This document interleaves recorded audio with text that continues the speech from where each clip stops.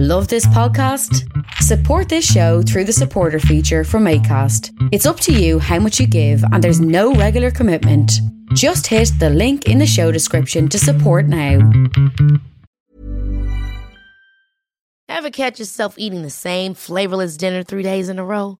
Dreaming of something better? Well, HelloFresh is your guilt-free dream come true, baby. It's me, Keke Palmer. Let's wake up those taste buds with hot, juicy pecan-crusted chicken or garlic butter shrimp scampi. Hello Fresh. Stop dreaming of all the delicious possibilities and dig in at HelloFresh.com. Let's get this dinner party started. Hey, it's Ryan Reynolds, and I'm here with Keith, co-star of my upcoming film, If, only in theaters May 17th. Do you want to tell people the big news? All right, I'll do it. Sign up now and you'll get unlimited for $15 a month and 6 months of Paramount Plus Essential Plan on us. MintMobile.com/switch. Upfront payment of $45 equivalent to $15 per month. Unlimited over 40 gigabytes per month. Face lower speeds. Videos at 480p. Active Mint customers by 531.24 get 6 months of Paramount Plus Essential Plan. Auto renews after 6 months. Offer ends May 31st, 2024. Separate Paramount Plus registration required. Terms and conditions apply if rated PG.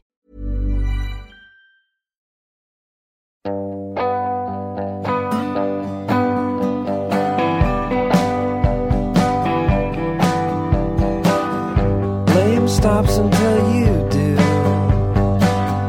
Blame stops until you do. Do your major duty and crawl right back again. Time gets to me and the heir apparent just might try. You know you should be winning.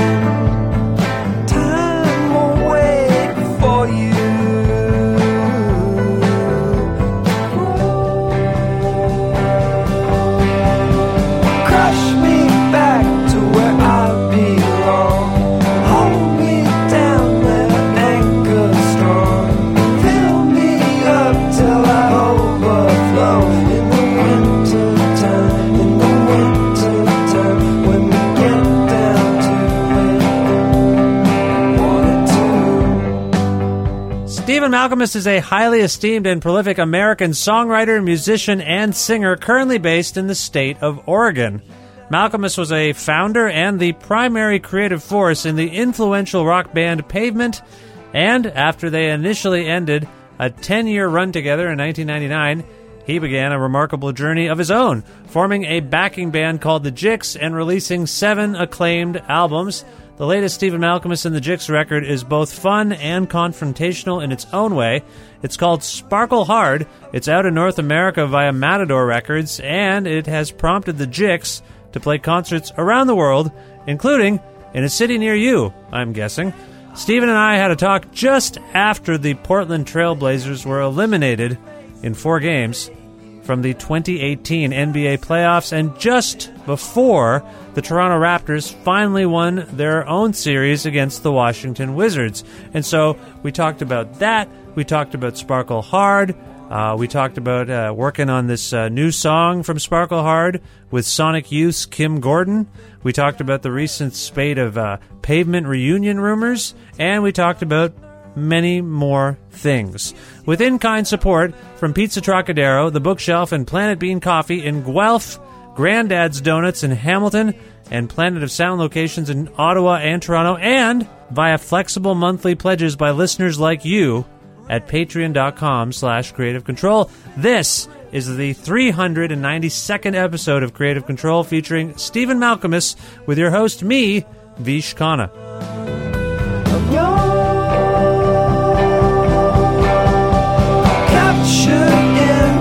Mason jar, will you be my whisper, unnamed star in a galaxy so far, far, far from the winter time, from the winter time, from the winter time, wandering through. Hi, Stephen. How are you? I am awesome.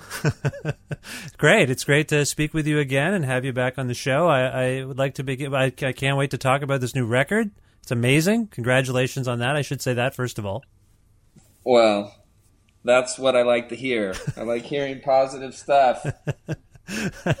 Well, I want to begin, though, by first asking, as I often do with my guests, where in the world are you as we're speaking right now?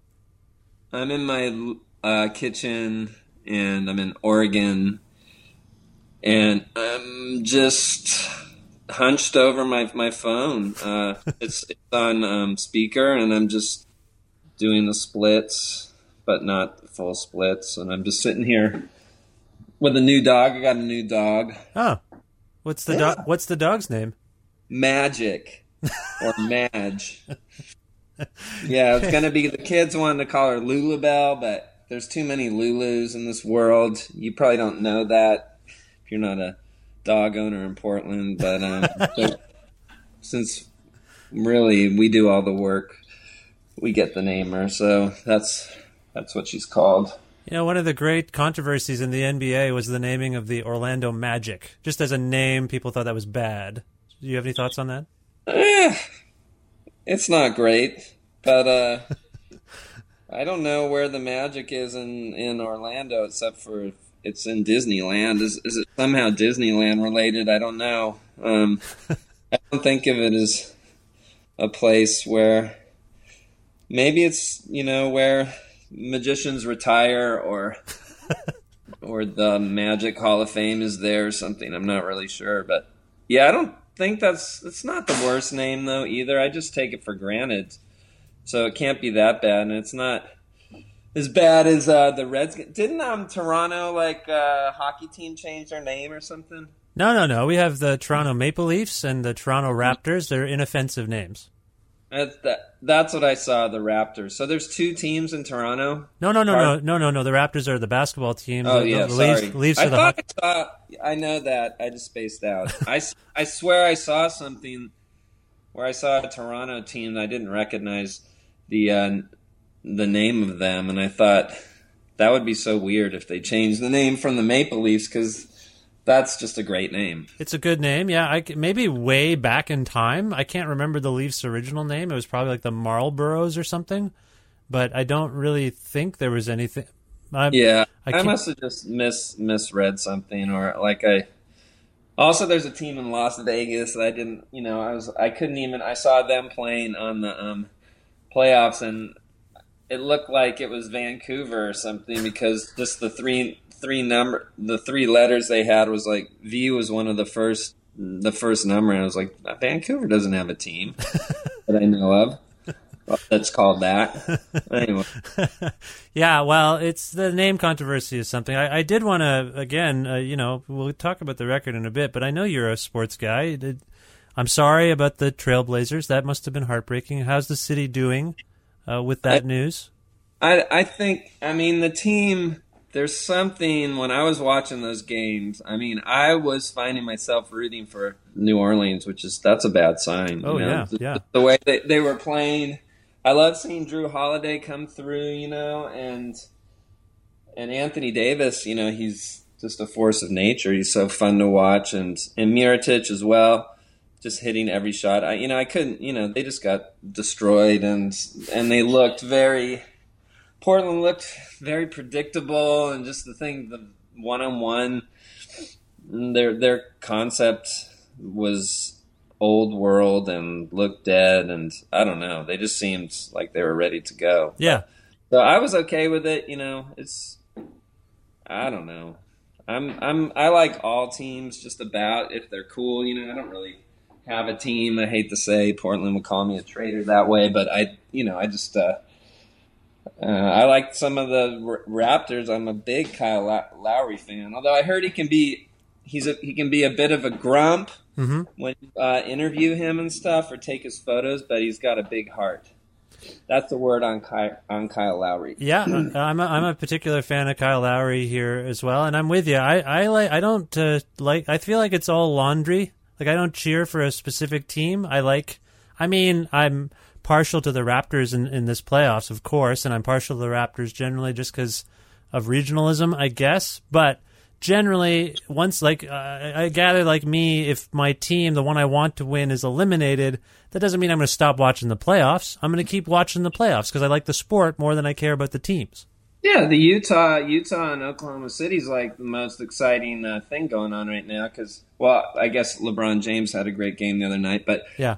last night. But yeah, just watching those two teams go at each other, it's at another level of they don't like each other. So that's kind of enjoyable, when you see just chippy play and vibes.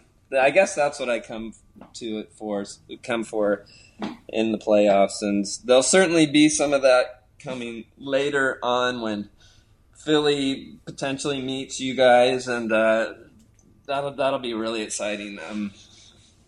Yeah, it's been difficult to watch this series. I have to say, the Raptors series. It's difficult. Yeah. I mean, there's a lot of talk about they have a long bench, and it's going to be unnecessary. Part of their strength is the depth, although Van Vliet's been hurt. But I can see them just sort of disappearing. The chips are down, but we'll see. We'll see. I don't know. I didn't have them going to the finals, but I wouldn't mind if they did. The Raps. You mean? You think the Raps? Yeah, the Raps. Okay. Yeah, I mean, I just see all these Ibaka and Valanciunas, if that's how you say his last name. I mean, they've always been these guys that they just disappear. Yeah. When you most need it, like where are they? I don't know. So that and I think of Kyle as a total mensch, but I haven't been watching closely what he's doing this year. I haven't seen his stats don't seem to be like exploding this year, like some years when he was a ball. But he's also taken a different role. That's he's a team player, and he's not. He can be like the most epic ball hog and like put up sick numbers, like almost Westbrookian style numbers, with better threes and stuff. But so it's working. Obviously, they're the number one seed, and we'll see what happens. I don't know. I guess we should move on. Yeah. No. I know you like sports. I wanted to talk about basketball a little with you. Yeah, for sure. Yeah. And also, it's just fast. I think these playoffs are fascinating because after the three-peat final, everything, now it just seems like anyone could win, anything could happen. I just thought that was interesting. Me too. I'm hoping for Phil. I'm hoping for the Sixers to make it, and I expect them to lose to Golden State. I think Golden State's going to pull through eventually, but we'll see what happens. Yeah. Be interesting. Well, I want to begin talking about your music by beginning with Middle America, because it was the introduction to Sparkle Hard for me. The single came out in February, and I don't want to overflatter you, but I have to say, almost immediately, I felt like this was one of your greatest songs. It felt that way. Like, I just thought, melodically, musically, lyrically, it just got to me. And I'm a fan of yours, and I follow your work, and I just really appreciate this song. I wanted to say that.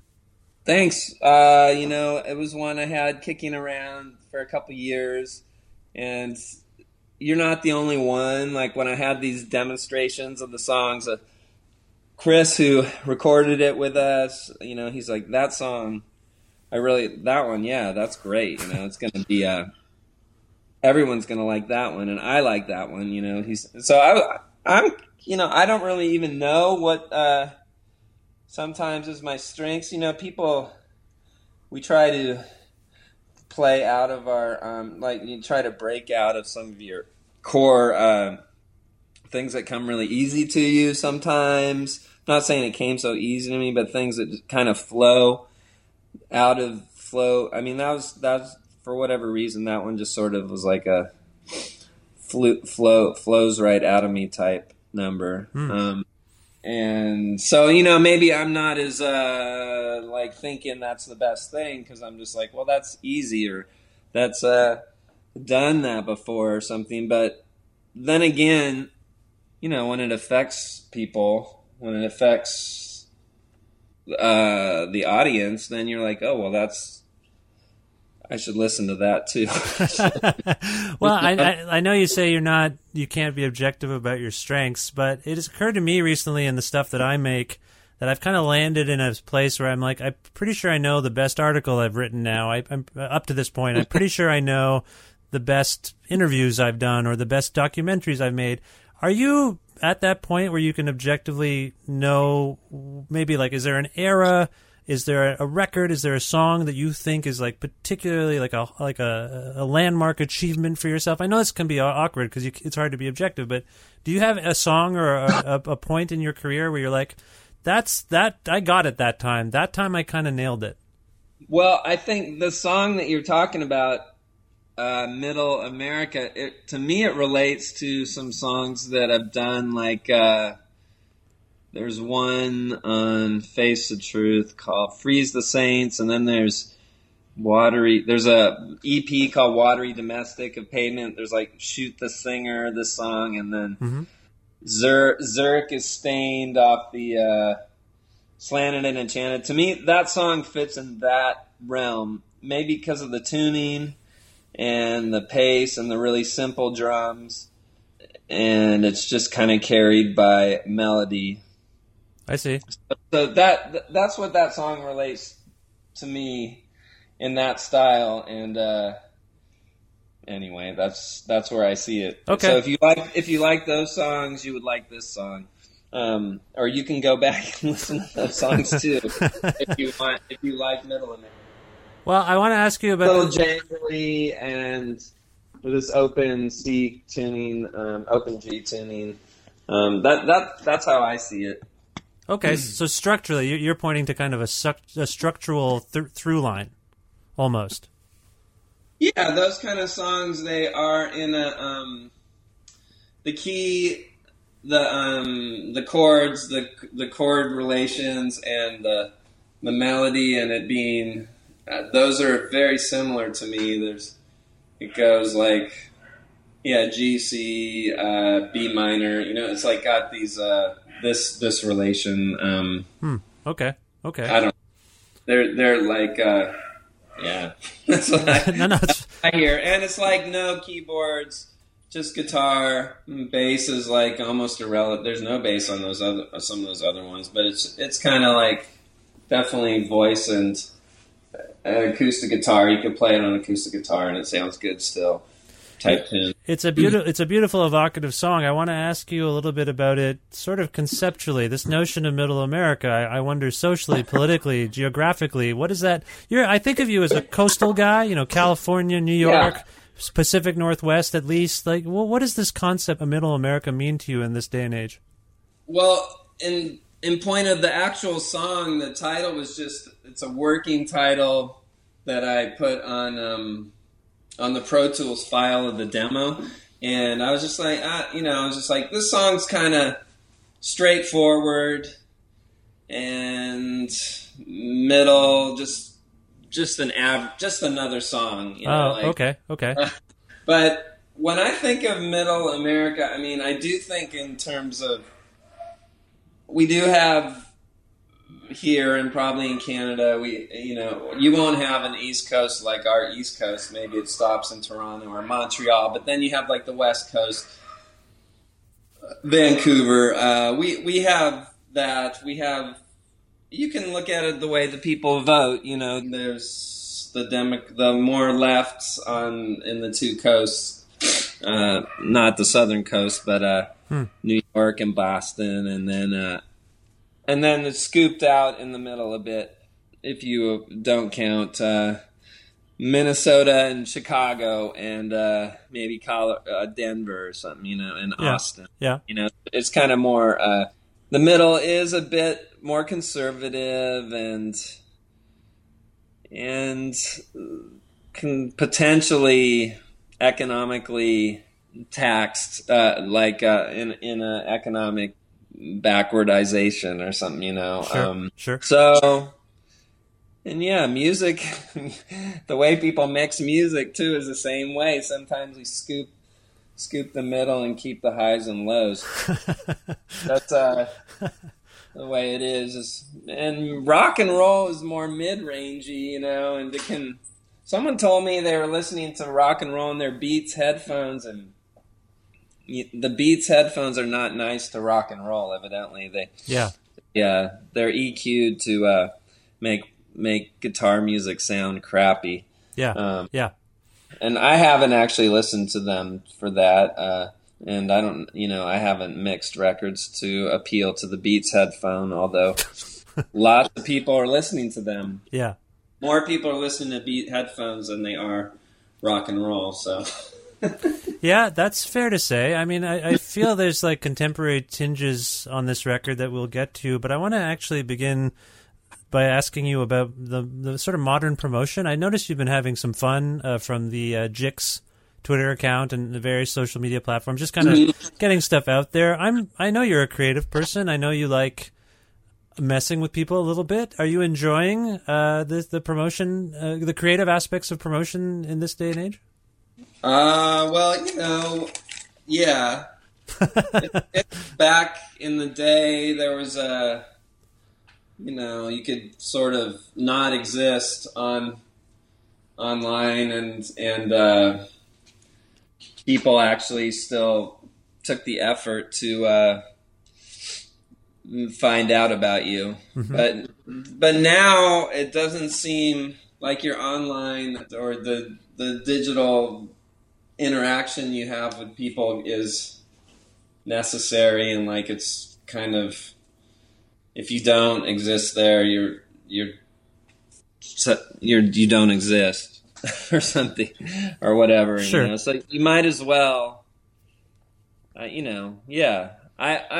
find myself more engaged with my computer like in the last 15 years than I ever imagined I would be. So that's all. And I don't mind. I just think it's what we're becoming. And so, in the eventuality that we're going to be, having a computer implant in our eyes or something, so we don't even need a cell phone, which will come. It'll come probably. I don't know when, but 50 years or something. Well, you seem to allude to what's going on a little bit throughout the record. On Bike Lane, there's this song, and one of the verses is, by the way, my wife fell in love with Bike Lane, thought it was funny, and then I explained some of the verses to her, and she's like, oh. Oh. Yeah, it's a catchy tune, I think. Well, we're progressive Bike Lane advocates, right, in Guelph, and my wife and I for sure. And so she just thought that was really funny, and then I explained the lyrics for those who don't know. Like the first verse is the cops that killed Freddie, sweet young Freddie Gray. You're getting into pretty serious stuff there, and the kind of juxtaposition between caring about quinoa and bike lanes and the reality that some people actually face. But the line, the second verse. Is about poor cops so busy. I'm just paraphrasing here. From the street to the station, now they got an audience. And I kind of thought of camera phones and surveillance and how that's kind of flipped. We used to be really paranoid about government and police surveillance, I think, and now we are the surveyors, aren't we? Well, yeah. I mean, it's in a way, it's of course, yeah. It's good we're seeing things that we didn't want to see. We're forced to interact with things that we'd rather just put out of our minds, like it. Yeah. And that's a good thing. It's like when you saw like early feeds, like sometimes I haven't been watching Toronto, with this like incel loser, 4chan loser guy, which I'm really worried about that situation, these angry men that can't get laid that are planning to like take people out when they go down or whatever. But I'm just saying there's probably like video footage of it actually happening and like people dying on video. Because like sometimes I find, like I'll just be looking on Twitter and like the Bataclan thing or something. You like, you see people getting shot or something on see the actual feeds of these things, and it just like does your head in, obviously, or it just hits you in this really primal, gross place. and changes you, and you can't ever unsee it. That's a different story. That doesn't have anything to, I'm glad, obviously that we see these video cameras of police acting like idiots and taking advantage of the culture or just acting like they always have. And now we get to see it and maybe stop it, hopefully, or there's some outrage.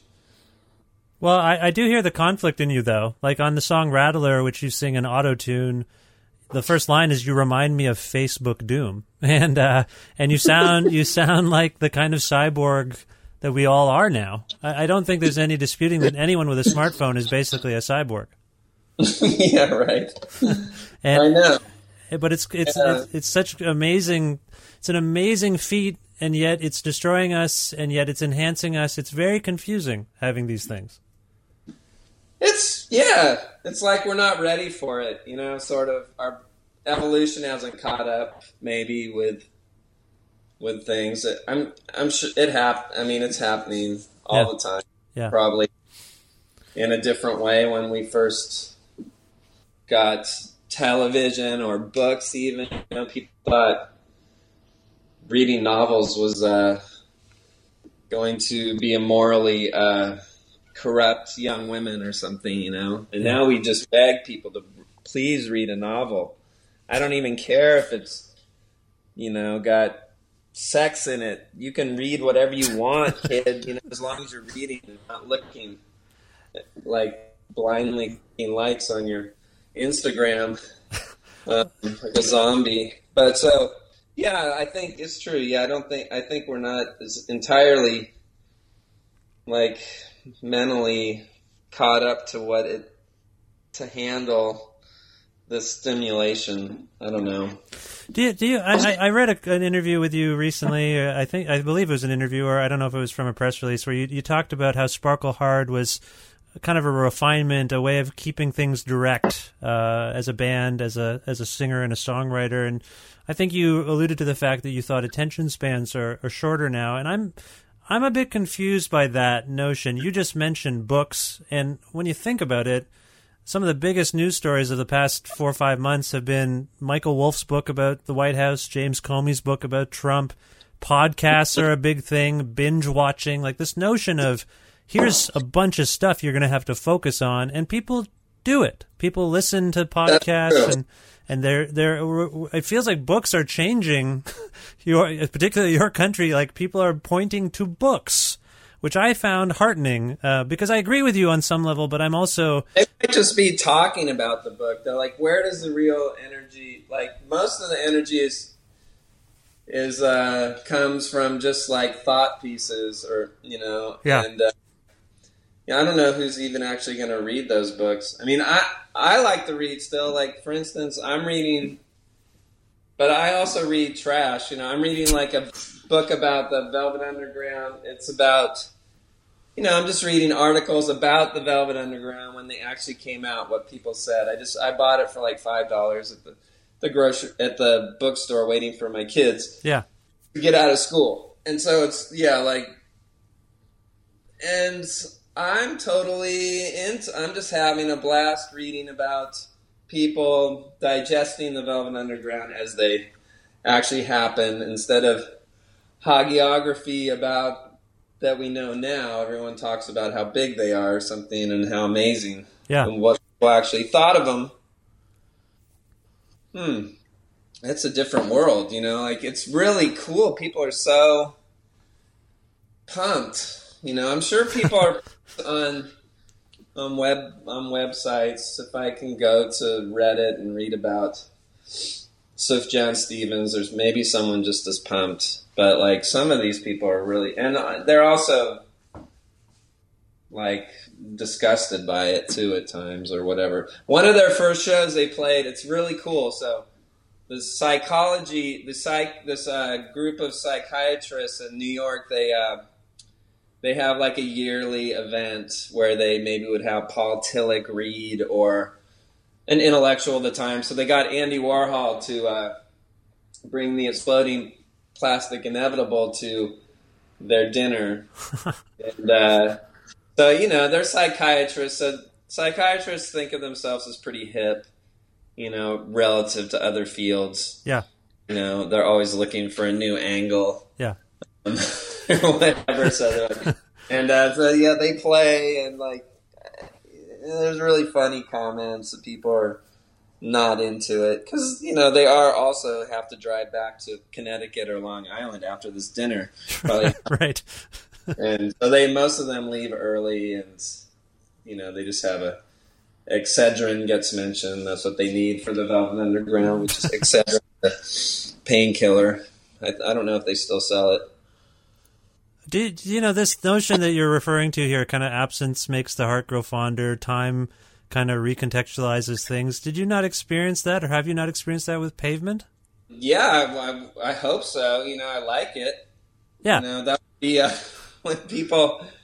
I think most groups, you know, we do want to be successful in the here and now, but, you know, you always have this hope that what you did would be stand the test of time and would only get better with age, like a fine wine. And I see, you know, whenever I see a younger follower on Twitter or on a message board that is a teenager or a college kid that's into Pavement, you know, that warms my heart. I love that.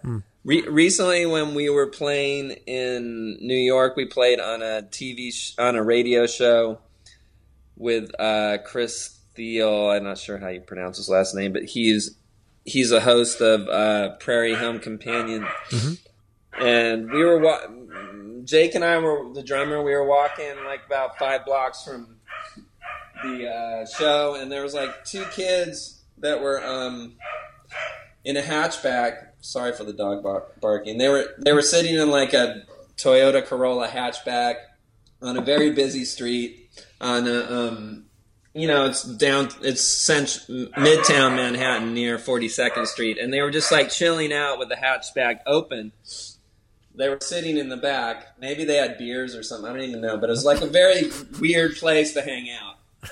And one of the kids had like a homemade slanted. So I looked at this boy with long hair, and he had a homemade slanted Enchanted T-shirt on, and I just like shook his hand and just kept walking. I don't even think he went to the show. I don't know what he was doing, but you know, that's the kind of thing where you're like makes you happy. It's like, wow, you know, this person all these years later got into it, and here, you know, it was like trippy or something. Well, this brings me back to Sparkle Hard, because like I alluded to this article or interview that you did where you wanted to keep it direct, keep the songs more direct, and again sort of cater a little bit to what you viewed as limited attention spans these days.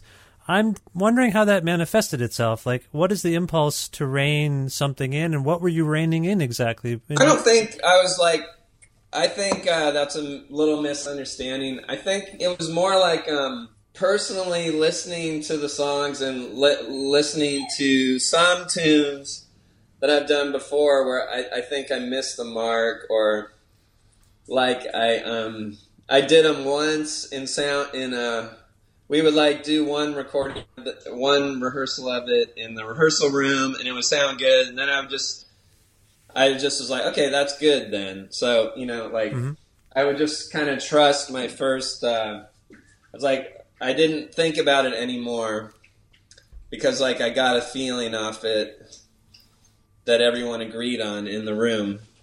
And then, like, I went on to record it. And I didn't really examine it anymore after that. I just like, well, I'm just going to record that now, and because it's good. So when I say that, I think I was just like, I took more time to do some demonstrations of the songs and listen to what was good about them, and take a little more time to vet the material. Okay, yeah. Yeah, so I was just anything that I was purifying or cutting down, you know, it was more either songs that I decided not to do, or just really simple things like taking a verse out or not doing too many overdubs that didn't need to be there, or something. I'm sometimes doing more overdubs that didn't need to be there. Maybe. So yeah, I guess that's all I meant. I don't necessarily, attention spans is a hard thing, because you can have a 20-minute song that's very repetitive and it's just great, So yeah. It's music that requires less of your attention, really, because it's background music. And so it's, I think attention span's a hard thing, because if you're being really demanding people's attention while you're doing everything, then you better be good. You better be it better really get your attention. So, or else it's just going to sound preachy, or you're just going to be, I don't want to hear that person anymore. I'd rather listen to this that's just kind of chilling in the background when I drive, and I can, be microdosed high and just listen to this. And yeah.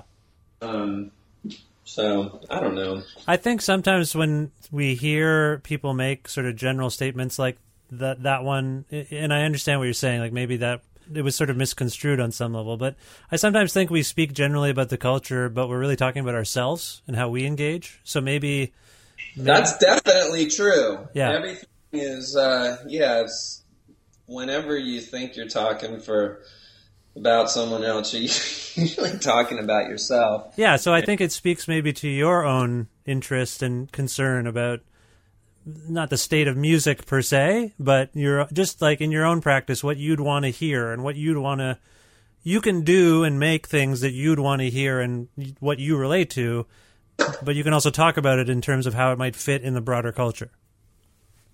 That's true. I think that's true. I mean, when you're doing interviews, first of all, you might just say something you might just go down a rabbit hole of justifying, or end up saying stuff you don't even mean to say. Yeah, that's right. Yeah. Too.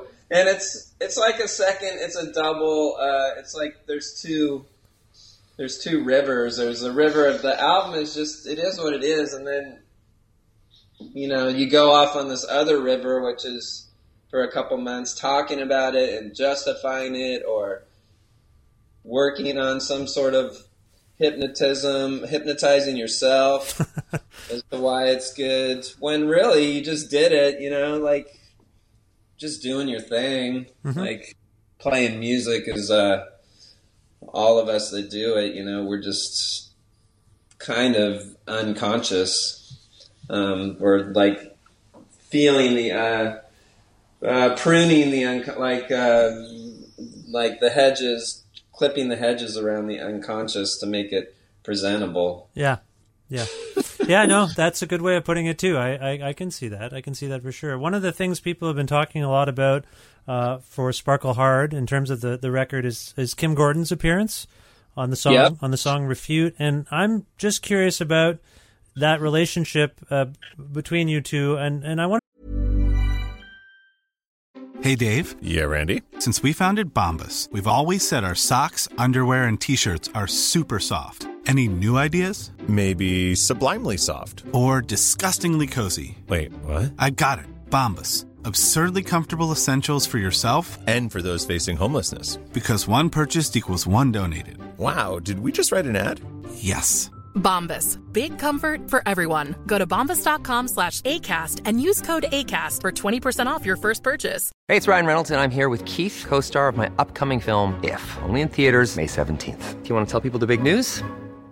All right, I'll do it. Sign up now and you'll get unlimited for $15 a month and 6 months of Paramount Plus Essential Plan on us. MintMobile.com/switch. Upfront payment of $45 equivalent to $15 per month. Unlimited over 40 gigabytes per month. Face lower speeds. Videos at 480p. Active Mint customers by 531.24 get 6 months of Paramount Plus Essential Plan. Auto renews after 6 months. Offer ends May 31st, 2024. Separate Paramount Plus registration required. Terms and conditions apply if rated PG. I presume, because she has been doing things longer than you, that your first encounter with Kim was as a fan. Is that right? Yeah, I was a big fan of the album Bad Moon Rising. Mm-hmm. That when that came out, I think there was like a kid. I went down to Southern California, and there was like I had some punk friends. They were kind of tough, like even like Orange County heroin shooting mean fuckers, and they're like. And I remember one of them said, you know, there's this band Sonic Youth, and I don't know how he heard of them because he was like Orange County skate punk guy, and he's like, they're just like badass. And then so I got this album, and I was really into Brave Men Run and Death Valley 69. So these songs, and the album looked cool, and it's named after a Creedence song. I love Creedence. So that was early, you know, and I liked them. And then they came out with like, then I went to college, and I heard like Evol and Sister. Those records are great. Like that song Schizophrenia. So I like them a lot. And so later on, anyway, so I was a fan of them. Yeah. And indie rock in general of that time, of Dinosaur Jr. and Mudhoney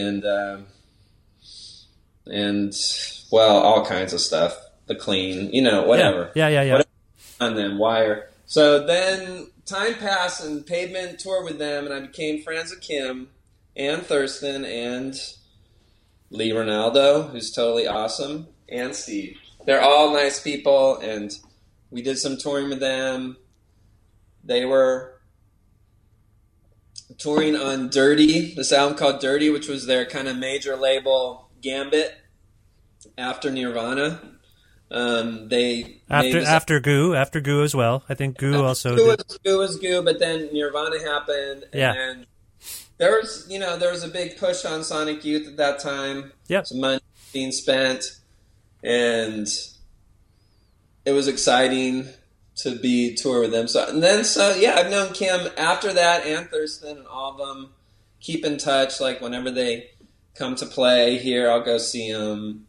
So when Kim was like, okay, so when we had the song, sorry. That's okay. The song Refute, which I had sang like both verses on, and it sounded fine, but it was like, how do we tweak this up a notch? I think Chris, I was like, because it had a woman's voice, from a woman's perspective. The second line is like, we should get a woman to sing on this, because it'll be better.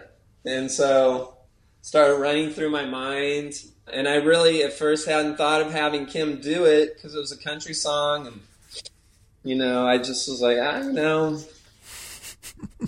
I asked I sent some emails to some people I didn't get through, and then I was like, then I just dawned on me that I could get Kim. I could ask Kim to do it. She lives in Los Angeles, and we're in touch on email, and it's good to ask a friend. And I sent her the song. She's like, it's funny, I'll do it. And I was like, whoa, that's awesome. It's just like that. She was like, I'm up for doing it. And so did she have much input? Like you say, you'd written the song. Did she have much input into the lyrics or the phrasing or anything? No, the lyrics were done, and I sent her the rough, and with me singing it, and she was like, those lyrics are funny. I'm into it. I think I'd like to give it a shot. I'm up for it. Just I want to see your kids. Right. It was kind of like you double the and make it into a social thing. She likes it up here too. And right, so it's kind of a social. It was more of an excuse to do something social and yet have a practical purpose. That is true. That's probably how a lot of expense accounts go in the corporate world or something. And for us, that's what it is. So she came up, and then she's like, just laid it down. Like she did it once, and we're like, do it one more time. With feeling or whatever. she did it even better. Singing's always like that. It takes like one.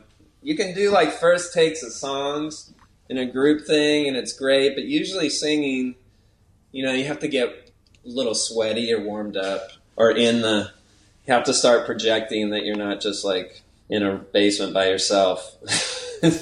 Well, yeah, I hear that. You and Kim end up, I believe you both end up singing this line that I want to ask you about. Marry on children, but be aware the world doesn't want you anymore.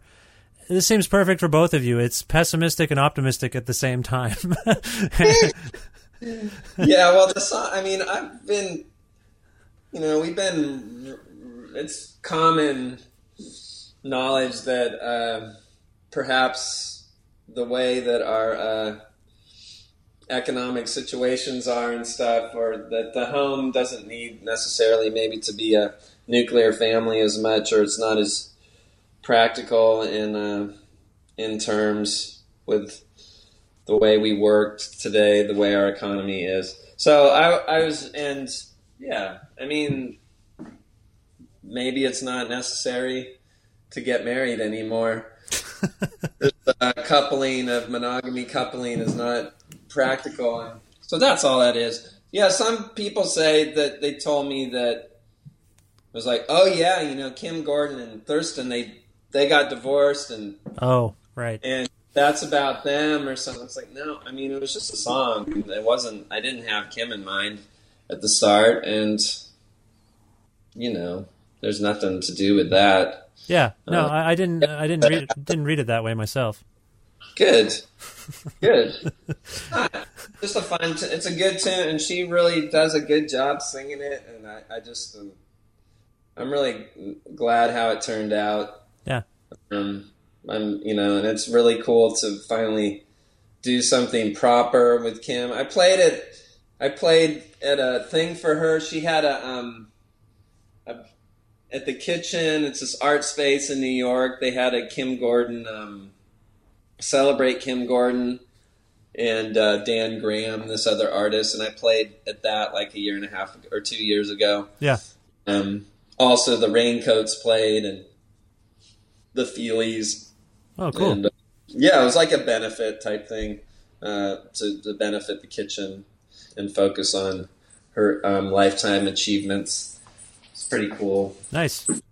Well, yeah. She's a hero of mine, and the only member of Sonic Youth I've never formally interviewed, I think, which is something I want to remedy at some point. So I'm surprised. They're all good to talk to. I mean, Lee is awesome. Well, Lee's been on the show, I think, 3 times, and I've interviewed him many times before I had this show. And the last time we did like a track-by-track breakdown of his most recent record, and it was really fun. And I think helpful for him, he told me. Yeah. So, yeah, I enjoy it. Speaking of lyrics, I don't know if you heard about this, but earlier in the year, I actually made a little documentary about Brighten the Corners. I did hear about that. Oh, you did? Yeah. And did you check it out at all? I didn't listen to it yet because I'm afraid to listen to anything. I won't be listening to this either because I just can't listen to things about myself.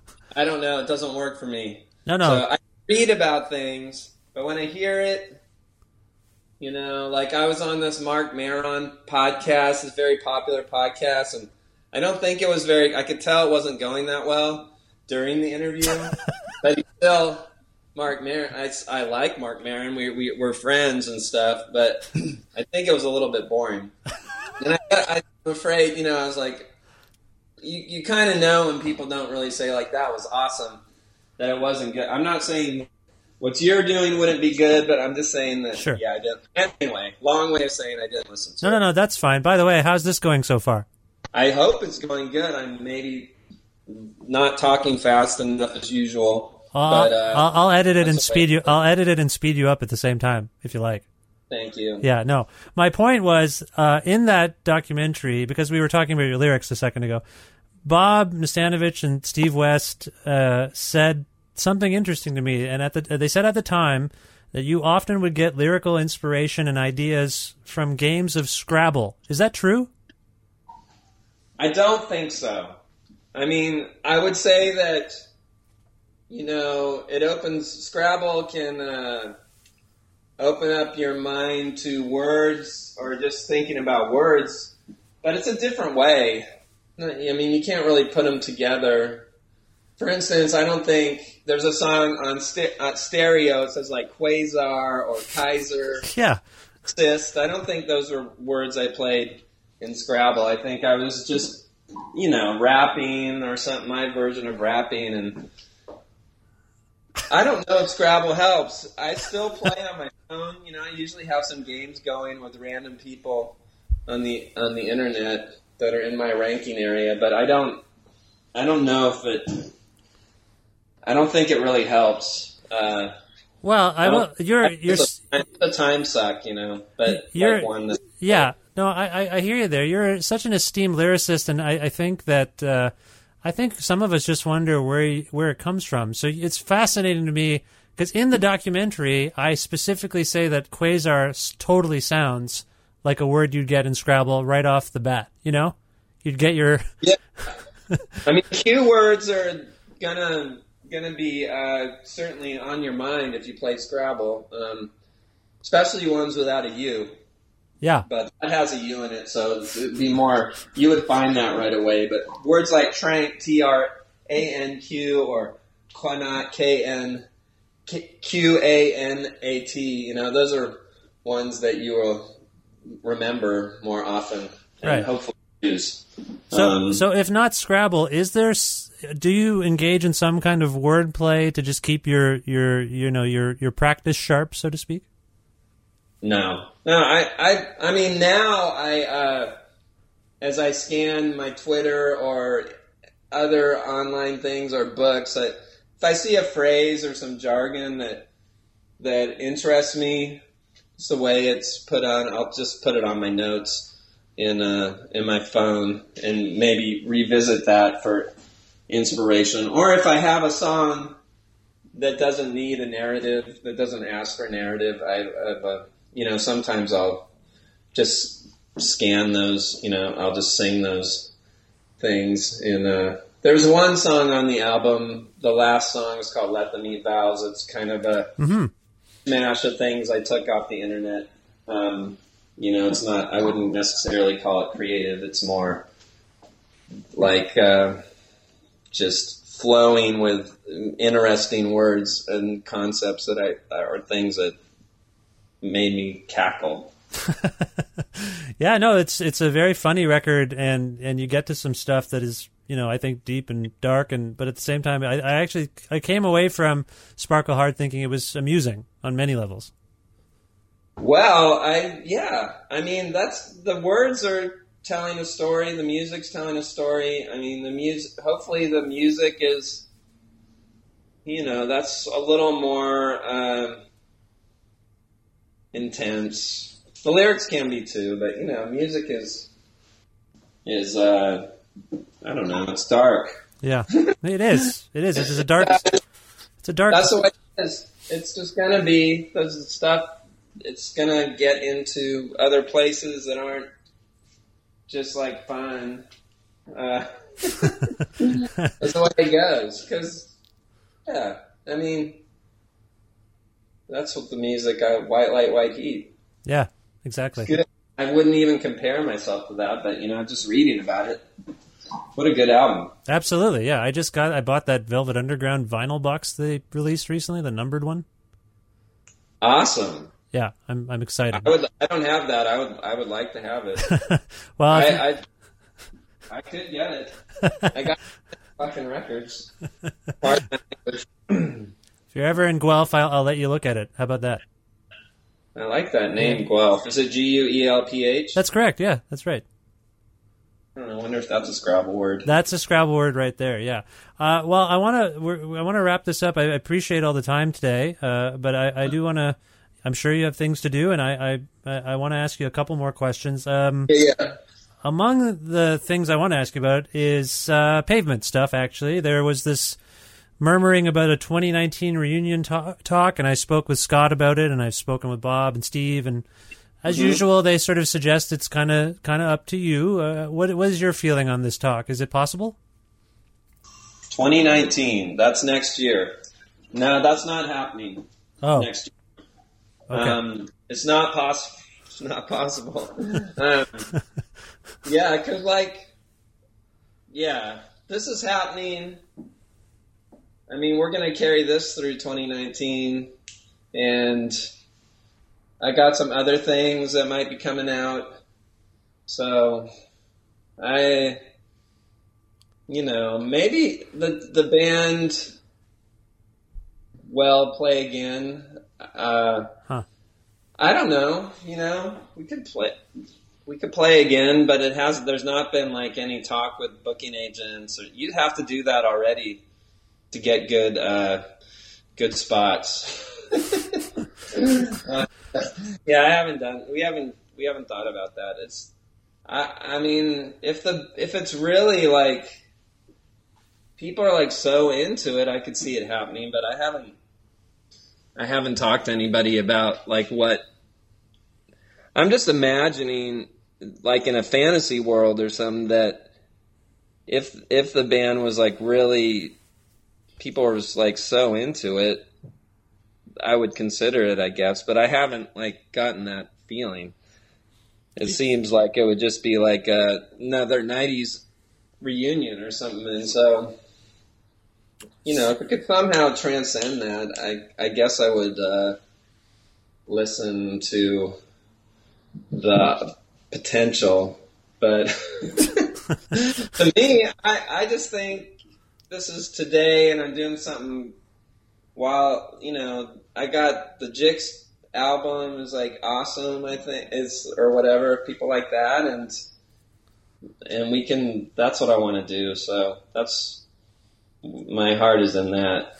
It's totally fair, and I think that's understood as well. I have to say, so I've talked to Bob a few times. I've talked to Scott and Steve now. I'm just curious about, and I've talked to lots of bands. I interview bands all the time. Sometimes the bands get along well. Sometimes they've splintered off to do other things and they reconvene. You're the figurehead of Pavement for a lot of people. How do you feel about the fact that band members kind of deliberate about these things publicly? I find it curious, and I'm friendly with those guys, but I always find it kind of fascinating. It seems deliberate. I can't quite figure it out. How do you feel about it? I think they're just being open and honest about what they feel, and people ask them questions and they answer. Yeah. They're not like guarded. No one is in our band, so it's not I know some people in the group would like to do a reunion because it sounds fun and they want to rock. and they're proud of what we did and want to do it again. And also they, gave their best years of their lives to doing that. And I can see that. Yeah. So I just think they just chatting about it, and who knows? Maybe they also have their friends or cohorts are like come on, you got to do this. We're psyched. So I can see. But I have a perspective of I have my family here. I got the Jix who I hang out with and actually play music with, and so I have a I'm in a different space, I guess, or something. Yeah, yeah. My space is different, and I don't know. It's cool. I mean, yeah. I think it is what it is. I don't expect a solid answer, and I appreciate your candor with the question, frankly. Yeah, I don't know. I mean, reunions are fun. It's definitely fun. When we did it last time, it was rewarding to play those songs and connect with people and it just, yeah. But to me, to go back and do that now just doesn't feel right to me. So I don't know, I know a lot of people, a lot of bands dig it, and and it's what works to go back. No, and it's original thing, and that's totally cool. Yeah. Dinosaur Jr., the Breeders, bands I'm just talking 90s bands. You know, it's going great for them. I guess the Breeders never really stopped, though. No, they didn't. No. And we'll be seeing them out on the road. I like seeing them live. Yeah, I'm looking forward to seeing them again myself. One of the things that I'm excited about with Sparkle Heart is the prospect that you might be appearing on television programs, because I will tell you, Stephen, that sometimes I get into these YouTube wormholes where I'll just watch Pavement on and the Jicks on Letterman or the Tonight Show or Conan. I love it. I just love it. I can't stop. Do you have like a personal highlight? I know those are long production days for the bands, and I don't think a lot of people realize that you're there at 8 a.m. to set up, and then you don't play till 4:30 in the afternoon or whatever. But do you enjoy that whole thing? Like kind of nerve-wracking. When we first started with Pavement, when we did it, you know, I was definitely kind of like not into it and wanted to be a punk about it.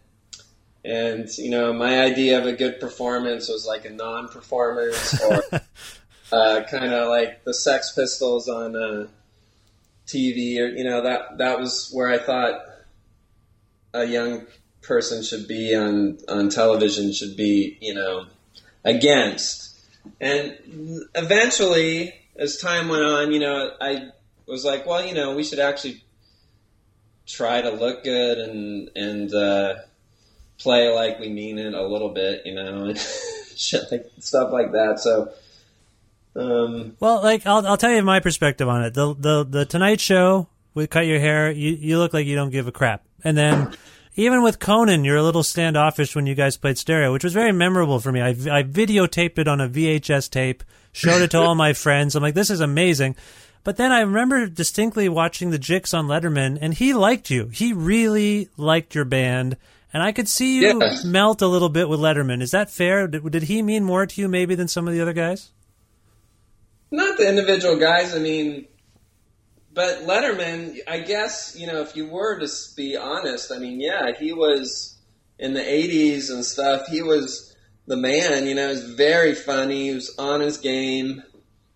You know, he had hilarious guests on there, like Chris, whatever his name is, a crazy Chris. Elliott? Chris Elliott. Yeah, Chris Elliott. Yeah. I love him. Cabin Boy, that movie's really good. Cabin Boy is a classic, yes, absolutely. So, yeah, I mean, I certainly, you know, he actually had us, when he was already quitting, we played on there, Houston, Haiti. I mean, unbelievable performance. Unbelievable. He didn't have to have us on there. We were not popular. And his booking agent, whoever his bookers were, just kind of threw us a bone. Sometimes you get thrown a bone.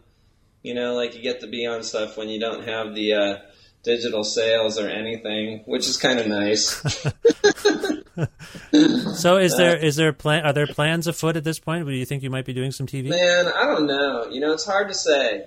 I mean, we don't, at this point, like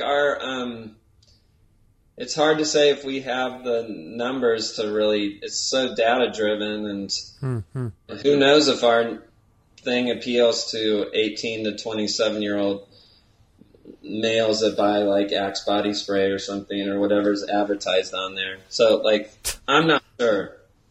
I offered yet. I know that there was like Conan O'Brien said he does not want us, and I think it just sometimes it depends on the person who's booking it. The guy that books Jimmy Fallon, he's not there anymore. The guy that liked us, because I saw him at the radio show taping, and so I was like, well, we're probably not going to be on that show then. It depends. I don't know, you know. I think it changes who the booking person is, what your vibe is. We're not against doing it, although you have to fly usually out to New York, and it is a bit of a effort, no doubt. Well, I hope it happens, because like I say, I enjoy it immensely whenever you're on television playing music. Well, thanks. So I'm not averse to it. The songs on Sparkle Heart are pretty easy to play, the ones we would be playing, which is also nice. So I'm not afraid.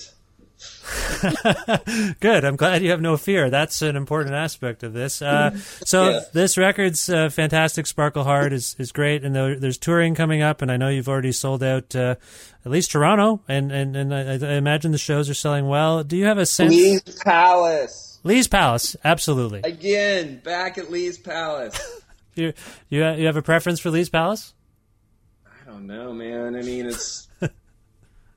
it's probably a place where you can see a good gig, It's great. I like it. So I think it's good for the audience. It's not like I want to play in a giant place, but sometimes you're like a little like, I'm going back to the punk rock venue or whatever. But that's the life. The last Lee's Palace show was fantastic, and I still have very fond memories of the time you played the Phoenix in Toronto. I don't know if you remember that show. The Jicks or Pavement? Well, I saw the Pavement show. I remember I brought that up on the documentary, actually, because I remember there was a lot of cool Keith stuff happening on stage from Bob. Cool Keith from... Dr. Octagon and Black Elvis kind of stuff, Earth People. Like he would just stick that in various places, I remember. Yeah. But I saw the Jicks there as well, and it was fantastic. Yeah, man. I like playing in Canada, there's no doubt. I mean, Montreal's a very interesting place, always. And Vancouver's basically Portland, so... So beyond the touring activity and this record, do you have your sights on the future beyond all of that? Do you know what's sort of next? Well, in the future, just touring on this, and like I said, I've got some other musical avenues, Jicks related, that I'm working on that might jump on the back of this record eventually. I'm still working on it, and there's that. There's my cousin's getting married in the summer. I'm going to that. Congratulations. Yeah, we might move to LA if my wife gets this job. Oh, that's a big thing, but she might not get it. There's, high school for my just stuff like that. Yeah. Your wife is an artist, is that correct? Yeah, she's an artist. Her name's Jessica Hutchins. She's a visual artist. She makes sculptures. She's genius, of course. That's a coincidence, because my wife is also a genius, if I might say. You know it. You know it's true. Well, it's all very exciting. Where do you want people who are listening to this on the internet to go to learn more about the Jicks at this point? Oh man, I don't know. We're just go on the internet right now if you're interested. There's tons of stuff on the internet. I'm on the Twitter. We're covering all forms. I think that's the only place. Talk to your friends, convince them that we're better than the National or something. Or you can like both of us. Yeah, I don't know. Okay, just look up my name. You can find out stuff.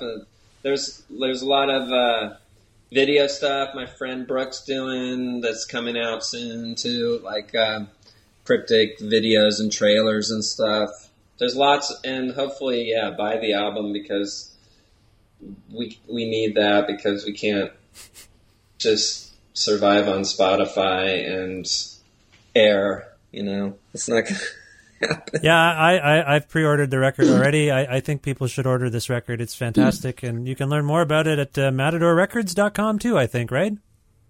That's true. That's right. We're on Matador. There's a lot of good stuff on there too for you to check out, not only us. Yeah.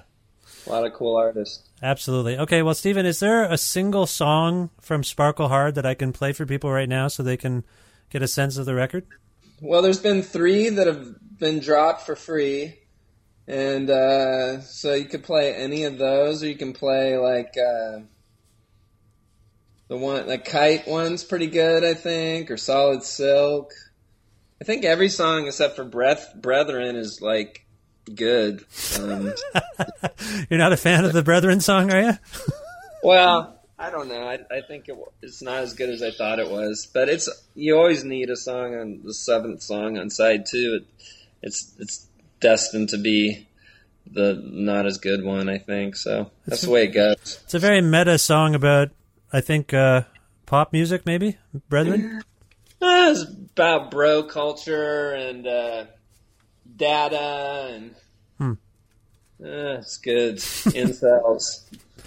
Yeah, it is scary. Thanks for bringing that up. I didn't want to dig too deep. Yeah, it's a scary time, but we're going to go out on a bright note here, I That's think. right. Because that's the only thing we can do. And we talked about Middle America. We talked about Refute. Why don't we play Refute? Do it. Let's do that. Okay, this is... Kim's on there. Yeah, that's right. Kim Gordon. This song features Kim Gordon. This is Stephen Malcolmus and the Jicks from their excellent new record, Sparkle Hard, song called Refute. Stephen, an immense honor and pleasure to have you on the show again, and I thank you for your time and best of luck with everything. Thank you, Vish.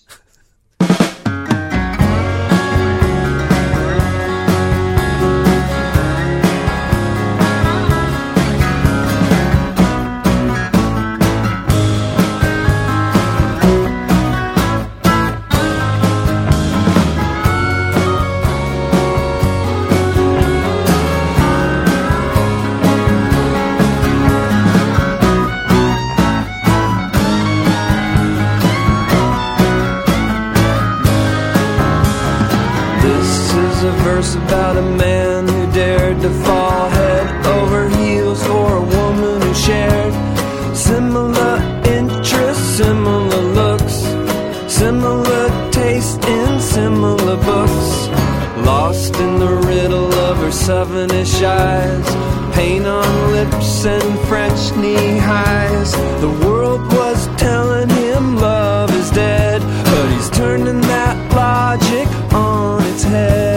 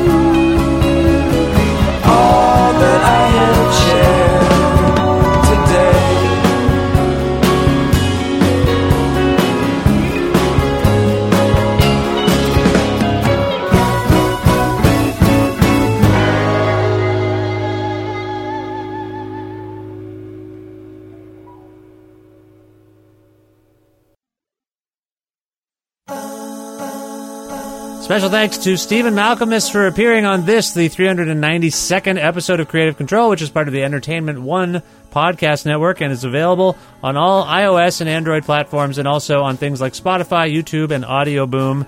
If you can't find any episodes that you're looking for because you heard about an old episode and you can't find it because it's not in your podcast platform for some reason, go to my website, or, while you're there, while you're at my website, which, by the way, is vishkhanna.com. You can also sign up for my regularly scheduled newsletter. You can learn more about me. It's all there on my website, vishkhanna.com. You can like Creative Control on Facebook, follow us on Twitter at vishcreative, or follow me at vishkhanna. And you can also listen to a radio show version of Creative Control on Wednesdays at noon Eastern Standard Time around the world at CFRU.ca or on an actual radio at 93.3 FM if you're in or near Guelph. Also, please visit patreon.com/Creative Control to make a flexible monthly donation to keep this podcast going. Those donations really do keep the show going, so thank you. There's very few of them at the moment, but they mean the world to me. So if you haven't already, please consider donating to patreon.com/Creative Control. Thanks again to everyone who supports the show in kind or otherwise. Thanks to Jim Guthrie for letting me use the instrumental version of his song, The Rest Is Yet to Come, to end the show each week. That's what you're hearing right now in the background. And thanks to you. Thanks to you for listening to this episode and other episodes and supporting the show by telling your friends about it, downloading episodes, subscribing, all that stuff. It means the world. I will talk to you very, very soon. Goodbye for now.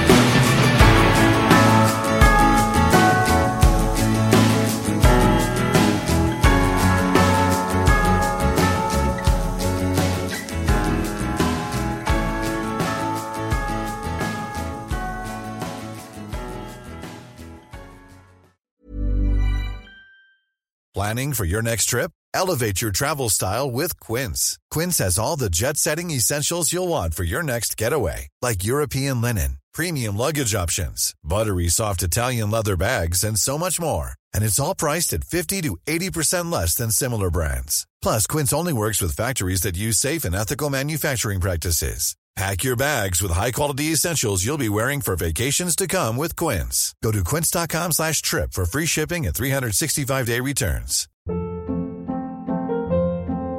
Hold up. What was that? Boring. No flavor. That was as bad as those leftovers you ate all week. Keke Palmer here. And it's time to say hello to something fresh and guilt-free. Hello Fresh. Jazz up dinner with pecan-crusted chicken or garlic butter shrimp scampi. Now that's music to my mouth. Hello Fresh. Let's get this dinner party started. Discover all the delicious possibilities at HelloFresh.com.